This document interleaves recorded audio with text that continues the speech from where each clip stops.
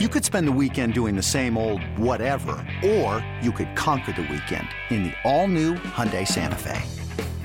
Visit HyundaiUSA.com for more details. Hyundai, there's joy in every journey. This episode is brought to you by Progressive Insurance. Whether you love true crime or comedy, celebrity interviews or news, you call the shots on what's in your podcast queue. And guess what? Now you can call them on your auto insurance too with the Name Your Price tool from Progressive. It works just the way it sounds. You tell Progressive how much you want to pay for car insurance, and they'll show you coverage options that fit your budget. Get your quote today at Progressive.com to join the over 28 million drivers who trust Progressive. Progressive Casualty Insurance Company and Affiliates. Price and coverage match limited by state law. Take Command Podcast from Odyssey Sports. I'm Greg Hoffman. That is Logan Paulson. All right, now for the fun part. Man. Washington's defense. It's all we've been talking about all week. Philly's offense is perhaps the talk of the NFL with how well Jalen Hurts is playing. Yet, we were talking offline over some point this week, and you were like, actually, I'm not terrified. That was a couple days ago. You've watched more film. You've done more studying. Do you still feel like this matchup, because of the way the two schemes mesh, actually might be better for Washington than Detroit was? So I think there's this huge concern that Philly's just going to run all over them. And I think that concern is slightly inflated. And I just think Philly is a different team this year than they were last year to a certain extent. Like last year, they lived and died by the run. Jalen got a ton of touches. The running back got a ton of touches. And they do that, right? But using Jalen as a design runner is they've taken a step back from that because he's been so efficient as a passer, right? So you're not getting these crazy, like Detroit level rushing schemes, right? You're not getting this high variance of counters and powers and stretches and whams and traps. You're getting outside zone. You get some bounce plays. Occasionally you get a trap, but they really want to major in RPO, outside zone type stuff. And what you get in that when they run it from the gun, which is what they've been doing, is you get a lot of one-on-one matchups with Payne, Allen on the guards, right? They pull Kelsey to the front side of the run. And then it fits better from they're not going to get as many double teams. The O-line is big. They're physical. They're very good, but I don't think this scheme speaks to what they do exceptionally well. And that's fine because Jalen Hurts has been absolutely balling his face off, right? So you can be a little bit less efficient as a running team because Jalen Hurts' efficiency as a passer is exponentially greater than it was last year. That doesn't scare me. The thing that is absolutely terrifying to me is when this offense gets in that spread formation. They are running RPOs, and there's just the field feels gigantic. Yes. It feels huge because they've got A.J. Brown. They've got Smith. They've got the kid from number 14 who's very fast and explosive. They've got all of these kind of high explosive athletes, and Jalen Hurts has been facilitating the football. And then on top of that, he can run the football. Dallas Goedert's out there, right? Sanders is fast out of the backfield. It's just they can get to these concepts and spread the field so quickly because their team speed's so great, and their offensive line is excellent in pass protection. So that is what I'm just like, holy cow, how do you match up with this? And especially because our defense is not good about condensing throwing lanes, especially in the back end. When you watch a Washington game on defense, the field feels big against Detroit, and Detroit is packing the formation in, so it shouldn't feel that way. Philly goes the other way. Spread it out. It's going to feel even bigger. There's going to be a ton of space. And I just don't know where you get those matchups, quite frankly, at this point of the week. Obviously, I still got to watch more film, and maybe I'll come up with an idea. But as of right now, it's going to be tough. Yeah, let's hope Jack and his staff has got some ideas already. Quez Watkins, by the way. Good, thank you. Yes. Young guy who's ridiculous in terms of his twitchiness and everything. He's their punt and kick returner as well as their slot guy. Yeah, that's concerning. Yeah, I mean, Jalen has. It is pretty wild to watch the two Philly games this year, and when you watch college football, it just feels like there's guys running open all over the place, and you're like, how can you ever get this in the NFL? And Jalen gets it. The looks that he faces, and part of it is just you have to keep an eye on him as a runner. He is not going to sit back there forever. If he doesn't feel like he's got it, he's going to take off and run. And he's such a tough runner too. And that's the thing is I actually don't think Minnesota played that bad defensively last week. Those first couple of drives, Jalen makes stuff happen. Now, are they awesome? No, I'm not telling you they played well, but they did shut him out in the second half. It was 24-7 at halftime, and that was the final. And part of it was they just said, we're going to sit back, we're going to play coverage, and we're going to make Jalen beat us as a passer. And I still think, even though he's better, like that's the better play, because at least then there's structure and you kind of have a fighting chance versus now we're chasing him all over the place. And like you said, those guys get out in a little bit of space, the A.J. Browns, the Quez Watkins, Devontae Smith, and now you're picking up those huge chunks. And so I think the play is to play your zones. Yeah, I mean, that's the other thing too, right? There's all this talk of should they play more zone? Should they play more man? Which is kind of like, should they play to Kendall Fuller's strengths or should they play to William Jackson III's strengths? You can't really play a ton of man against a quarterback like Jalen Hurts because I don't think the man matchups are in your favor necessarily. A.J. Brown is better than your corners. And two, although I will, like down in, down out, it's not like a horrendous mismatch. But thing two is when you got your eyes on a man, you don't keep eyes on the quarterback. And if Jalen gets out on the edge, you're going to see a lot of Montez Sweat running after Jalen Hurts and not being able to catch him, which is Jalen's one of the few guys that Montez can't catch. And so you're going to have to play zone. And at that point, you get into some of the other challenges this defense has had in communication and kind of understanding leverage. And I don't know that there's a great solution to the problems that Philly presents. Although I will say if they're not killing you on the ground, that does make things a little bit easier.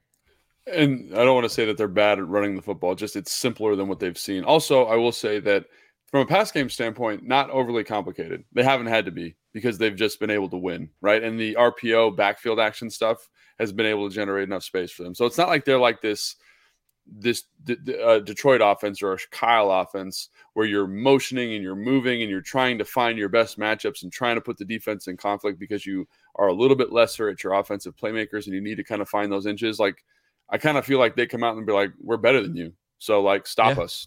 And no one's been able to stop him yet. Interesting point there, because I was actually thinking about ways to kind of be more disruptive to Jalen. And one of the things that came up to me is, what is your pressure package this week? Right. Because if you look at Minnesota, I think they made a mistake. I think they played too conservatively in terms of zone coverage. And I think that's maybe, if I'm talking to the defensive coordinator in Minnesota, he'd be like, well, they only had 27 points. So what do you want us to do? And so maybe you are right. That's the approach.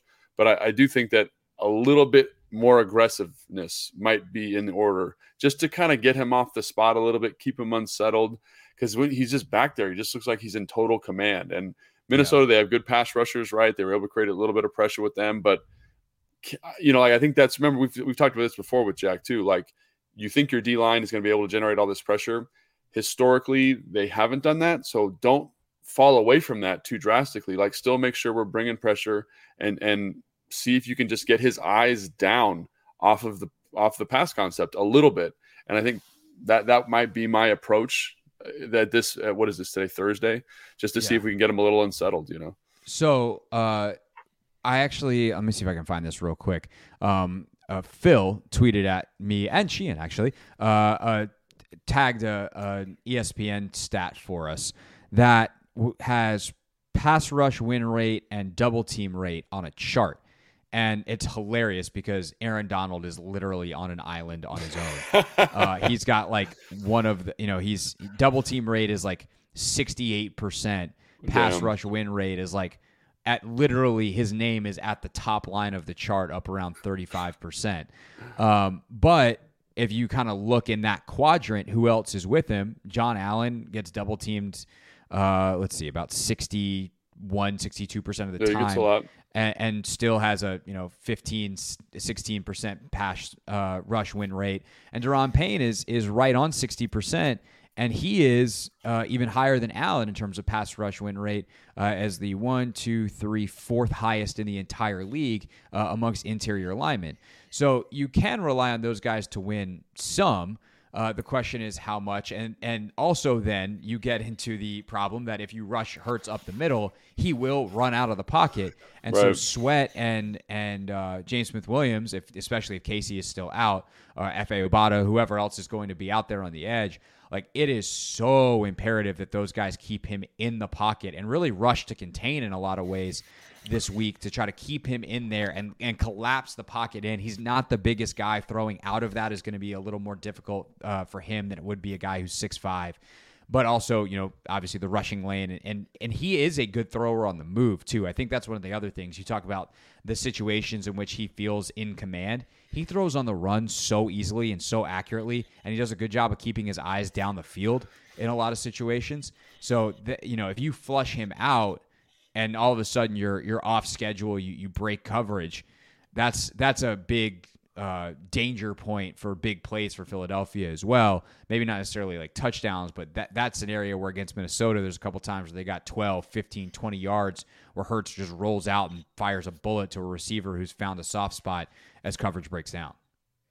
Yeah, I mean, he's been great. And I think that's you touched on another thing that makes the Philadelphia Eagles so challenging is their offensive line's awesome. They're very consistent. They're very physically athletic and talented.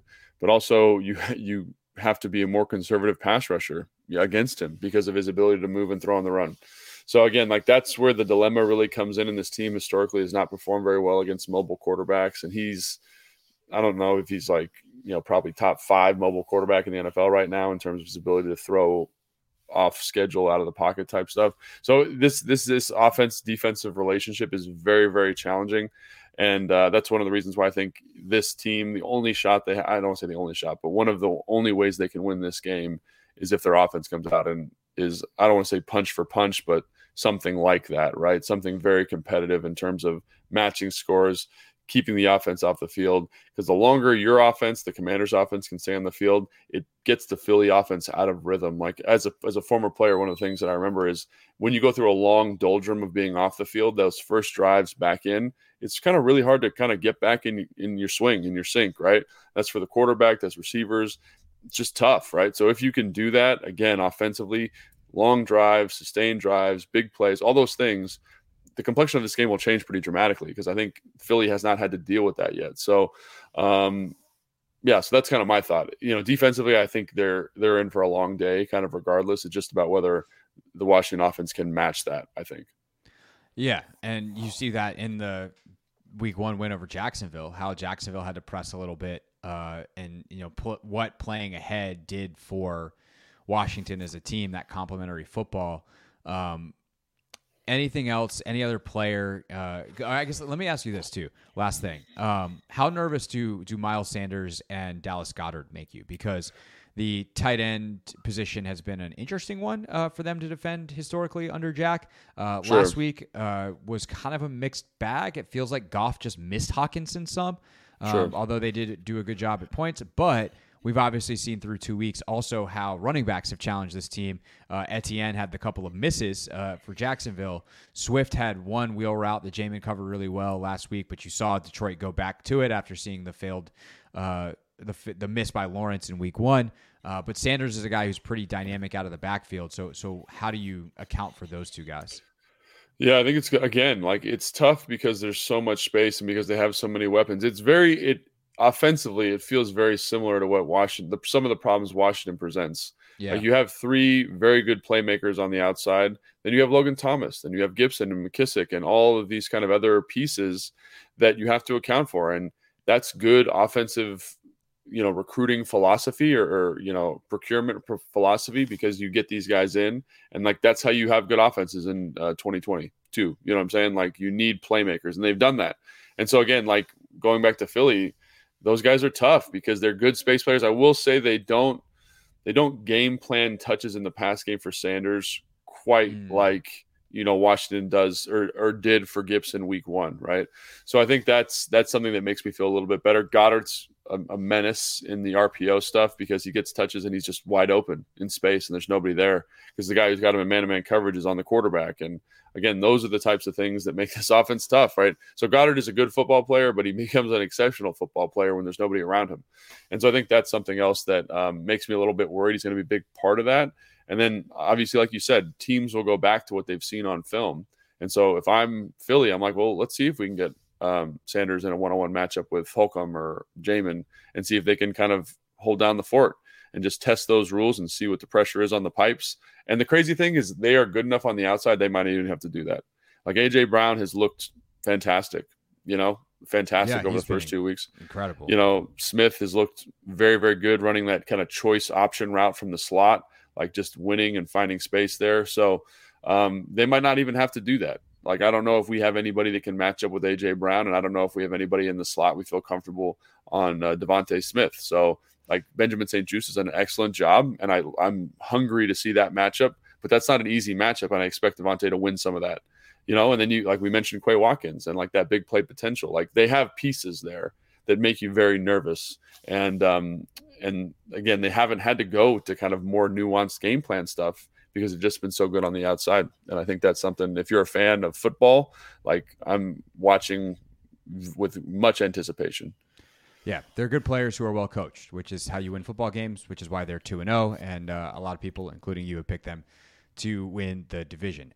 Thanks again to Elliott Shore-Parks for joining us earlier in the show from Go Birds. Again, we're almost at 32 out of 32 in our Odyssey NFL network, so we will certainly continue as the season goes, checking in with the host of our rival podcasts. So looking forward to doing that. Make sure you're subscribed to ours. They got a bunch of subscribers up there in Philly to their pod. In fact, same thing next week. The Dallas podcast, it's got a lot of subscribers. Just people automatic download. It's just like boop, in their inbox every week. So why don't we do that here in Washington? Why don't we do that? That'd be a great idea. Command. That'd be fantastic. So go ahead and subscribe on your favorite podcast platform. Make sure you get that download, and it's there for you. You're underground on the metro, and you're like, the internet. It's already there. You don't got to worry about it. It's fantastic. All right, that's it. That's all. I'm done begging now. We'll see you all on the radio on Sunday for Countdown to Kickoff, and then Sunday night or first thing Monday morning here for the Reaction Pod. So we'll see you then, and now I'm going to stop talking.